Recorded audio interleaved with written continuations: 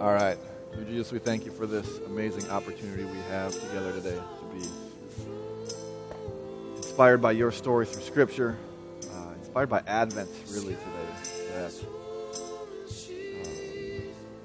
as we seek and as we celebrate together today, that each of us would find just a sense of peace, a renewed joy, an inspiration this season, this day that would take us into tomorrow with the ability to just be love, to be light, to be Advent to those around us. We just ask that we just feel closer to one another and closer to you through our conversations, our discussions, the teaching today.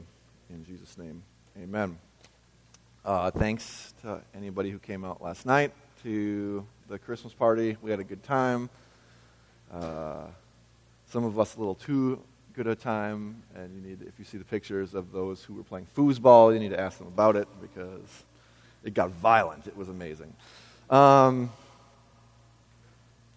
It's the Advent season, and so again, we've got a calendar at the back of readings if you want to follow along. Otherwise, if you have a voice translation, it's in the back of the voice or front, somewhere in there. There's a list of readings, but it's tapping into this season of celebration. We've got two seasons in the Christian calendar, really, that one is this season of celebration where together we're filled and we celebrate, and then the Lenten season is a time to tap into the suffering around us, the suffering of Christ, this season of mourning. So we have this celebration and then mourning to inspire us to live differently, to look at the world differently, to see what's going on.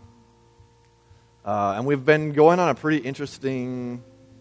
I always feel bad for the people who don't make it every single week because everything kind of builds always. It's not really a series, but there's this like continual, everything kind of rolls from the next. But all the podcasts are online if you want to listen. But today I wanted to talk about a little more of this waiting and anticipation as being part of this season. I remember when the idea of Bloom was born. I just couldn't shake it. Like it was like this, something, we needed to do something. I remember it was a season of where I was working, the church I was working at. It was just before September. It's the busiest season for most churches. You're not allowed to take any time off of work. And I remember I just was like, oh my God, I've got to get away and think for a second. And so I just was like, Amy and I are leaving this week. We're taking a week off. I just need to go think and figure some things out. And they're like, you can't take time off. I'm like, I'm not asking. But I'll be back in a week, and I'm sure everything will be fine. And I just left.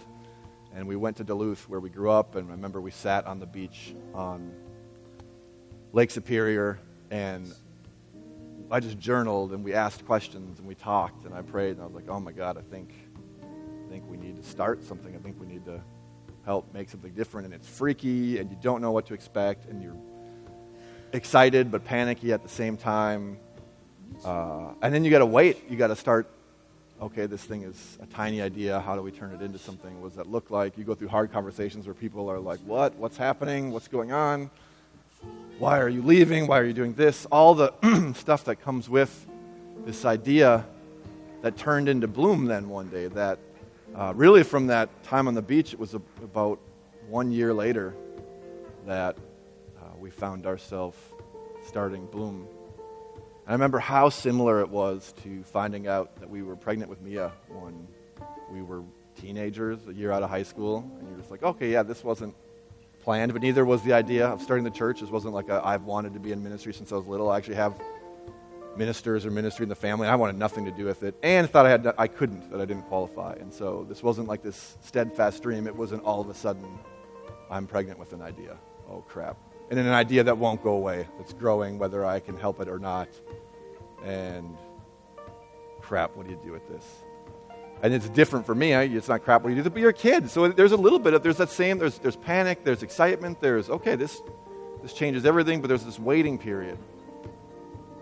And as we talk about Advent, and as we talk about Mary, and as we we're tapping into this growing hope and something going on, if we don't talk about pregnancy a little more honest, and even look at ways to, in our own life, like, is there a dream in there, is there something, and maybe it's physical pregnancy, but maybe is there something else that you're pregnant with?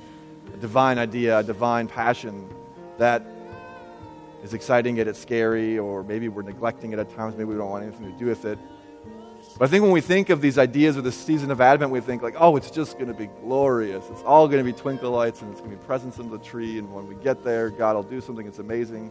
And pregnancy is not that. It is not just amazing moments. In the anticipation and in the excitement of, yes, something beautiful is growing, there is belly stretching and babies kicking and morning sickness and all this kind of stuff. And you read the passages about Mary and you're like, a man wrote this about the pregnancy part and Jesus being born. And you're like, we have neglected completely like all the other things. And we're tapping into this anticipation of Mary this season as part of Advent, of this waiting for this promise to come.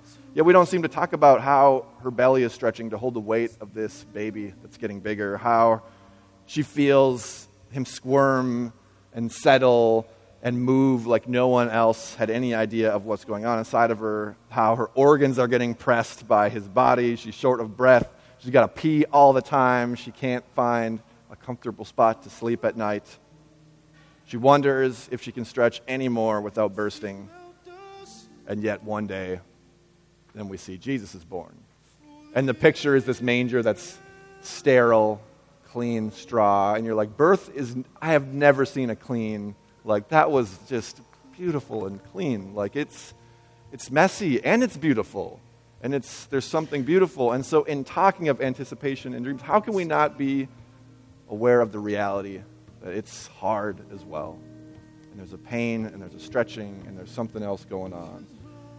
And if we're not being honest and open and talking about that stuff, then we're only looking for roses. And if it's not just this padded gold highway to our dream that we're pregnant with, then we just get disappointed. We lose faith. We find it a season of depression instead of a season that inspires us to something else.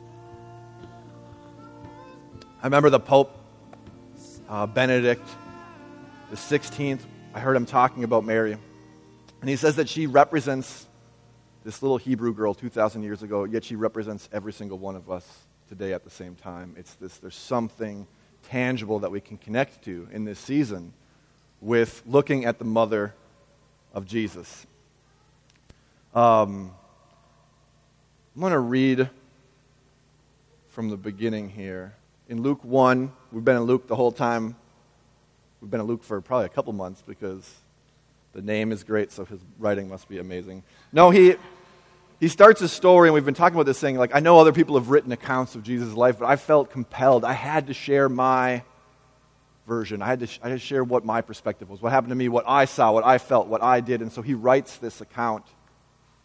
And it's so much similar to what we're doing here as a community. We felt compelled to be a part of a church that looked different than what else was out there, that accepted different, that decided to dialogue. They decided to just do it different, no matter how funky or weird the person sitting next to you is. This is what we find ourselves in. And in Luke 1:26, he starts talking about his pregnancy. It says, in Nazareth, the heavenly messenger Gabriel makes another appearance.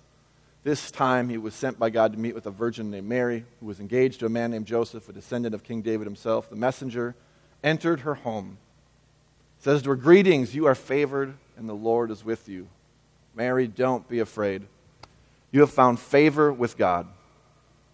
Listen, you're going to become pregnant. You will have a son, and you must name him Savior, or Jesus. Because Jesus will be the greatest among men. This holy child will be known as not just your son, but also as the Son of God.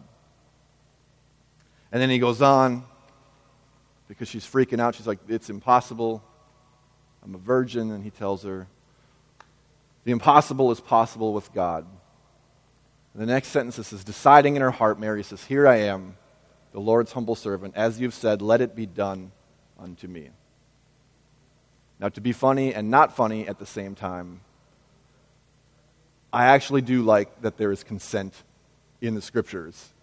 That this is not just, I've heard people describe it as like, oh, God just came and just took over Mary and she had no. She listened and she says, you know what? All right, let's do this thing. Like, let it be done unto me. And we find inspiration from this. It's, all right. And we're talking about dreams in our own lives, or even pregnancy.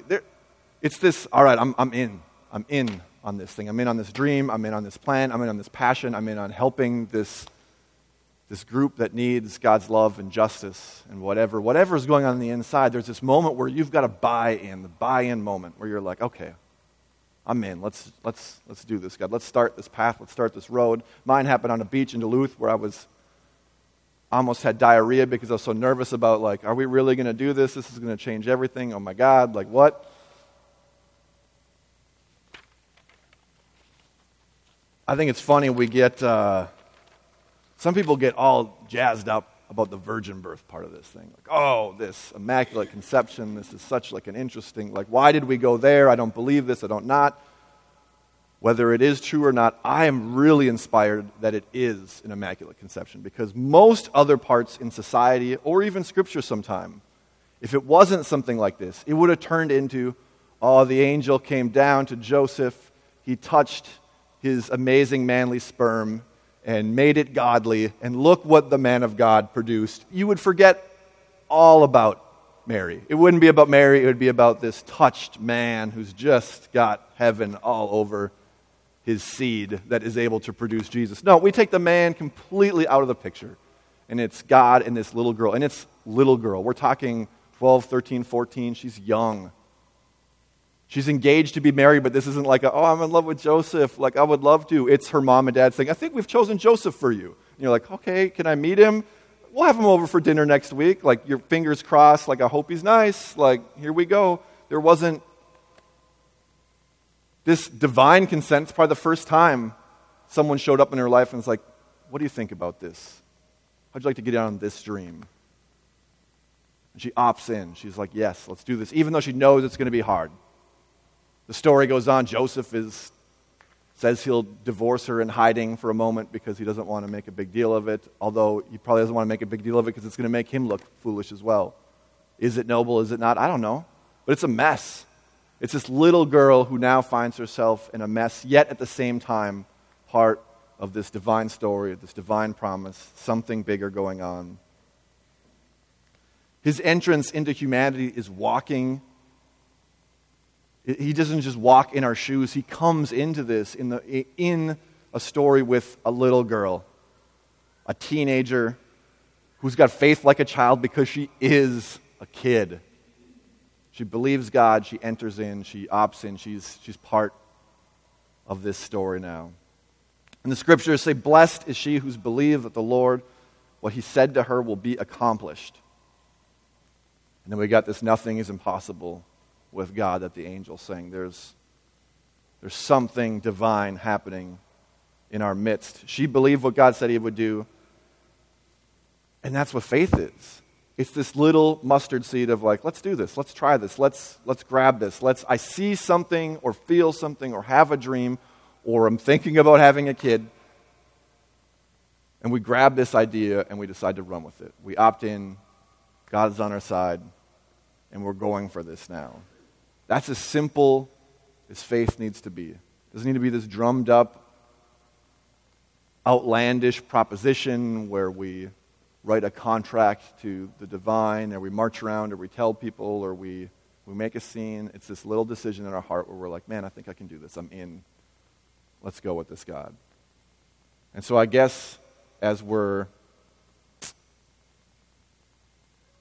going into this, we've got to ask ourselves, what is it that you've maybe stopped believing God for? What is it that you've not seen answered and so you've given up on? What situation seems so impossible you've just decided to not pray or believe or go there anymore? We feel the pangs of pregnancy or we see it ahead and you're like, I don't know if it's worth that pain.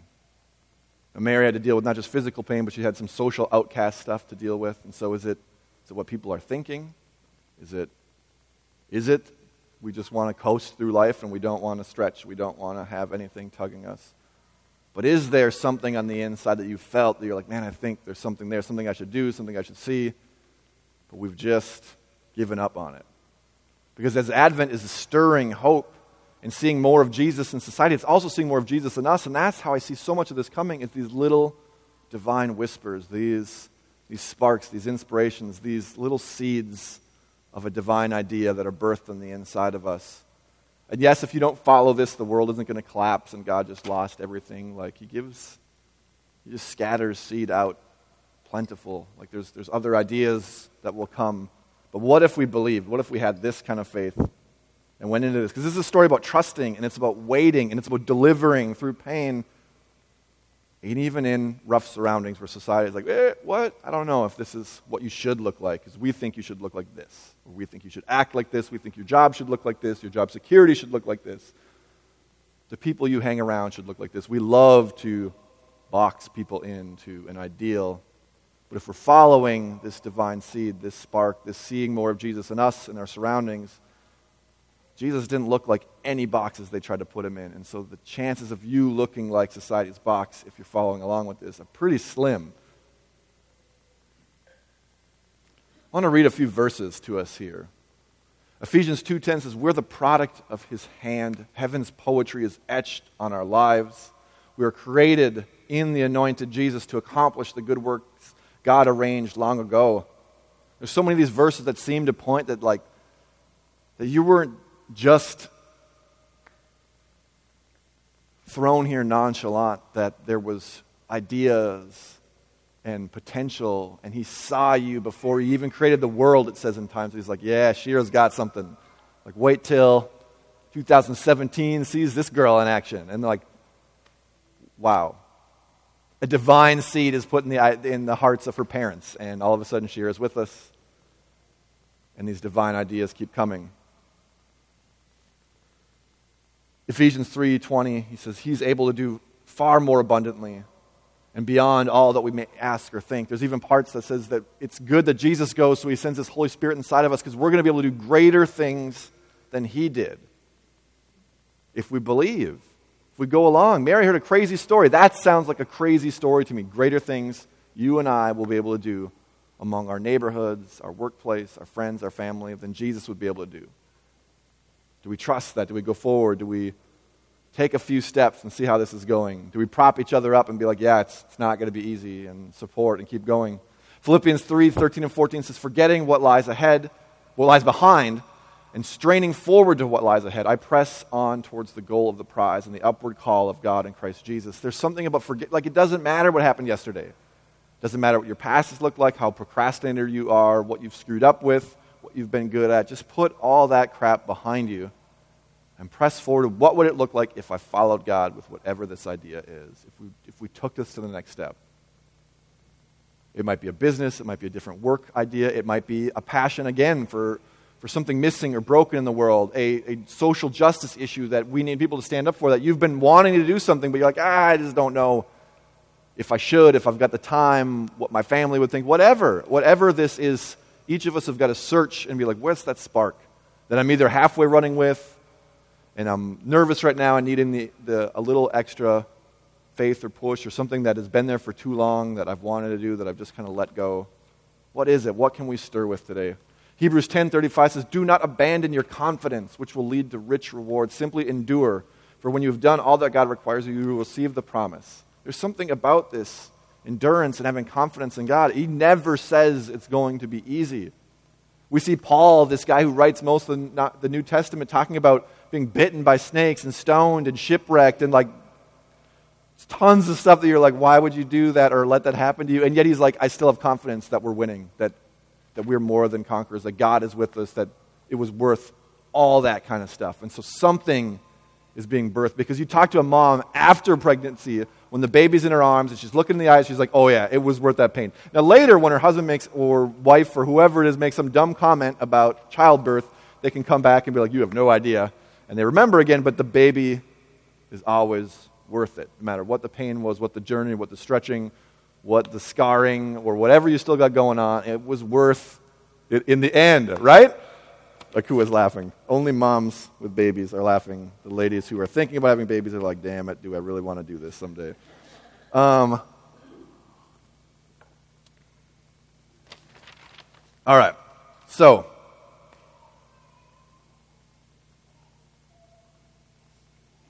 we're pregnant with dreams. We might be, or it might come tomorrow. Maybe you don't have something today, but there's going to come a time. And I think this is a great season, if any, to slow down and listen and ask, is there something there? Maybe today you figure out, like, yeah, there is something. I know exactly what it is in my life as you're talking. It just comes to forefront. And other people are like, I don't know. Well, then you got to listen. You got to slow down. Take some time, journal. Figure out what's going on. Pray. Because something might pop up, and if not now, it's going to soon. Each of us are a vessel to be the hands and feet of Jesus, so what's on the inside of us? We've got unrealized dreams, some of us. Maybe it is dreams that we're in the midst of right now. But I really believe that these are divine ideas, that God puts them there. That there's something He's excited, that we have the potential to pair up with Him to go into this. But we run into trouble and these kind of things pop up. We either don't believe from the beginning, we're afraid of what people will think, or we think it's going to be easy, and so we get sidetracked at any opportunity that seems to be hard, difficult, whatever, and we're like, well, this isn't what I signed up for.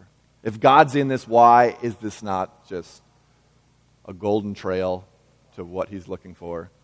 And so, do you find any of these? Do these show up? Do society's pressures to look or act a certain way are holding you back from telling your boss, I'm not working 80 hours a week anymore. I'm going to work 40. If you want to fire me, that's your prerogative, but it's going to be 40 because I've got a life and I've got other stuff I want to go after. And trusting that it's not just about trusting in money, that God will take care of us. Something's going to happen. I've been freaked out so many times because crap hit the fan and you're like, what are we going to do here? Like, how is this ever going to, and you look back on 39 years of life, and there's never a time that it was too much, or we couldn't handle things, or whatever. Like, it all works out. In hindsight's amazing. You're like, yeah, it always worked out, but you're looking forward again, you're like, oh my God, but this one is the one that's going to sink the ship. We're not going to make it through this. It's the part of a beauty of a community like this. Do we trust that we have each other's back? If it got so bad that someone really lost their home because we didn't pitch in to help pay for it in the meantime or whatever, that we wouldn't have basements or couches or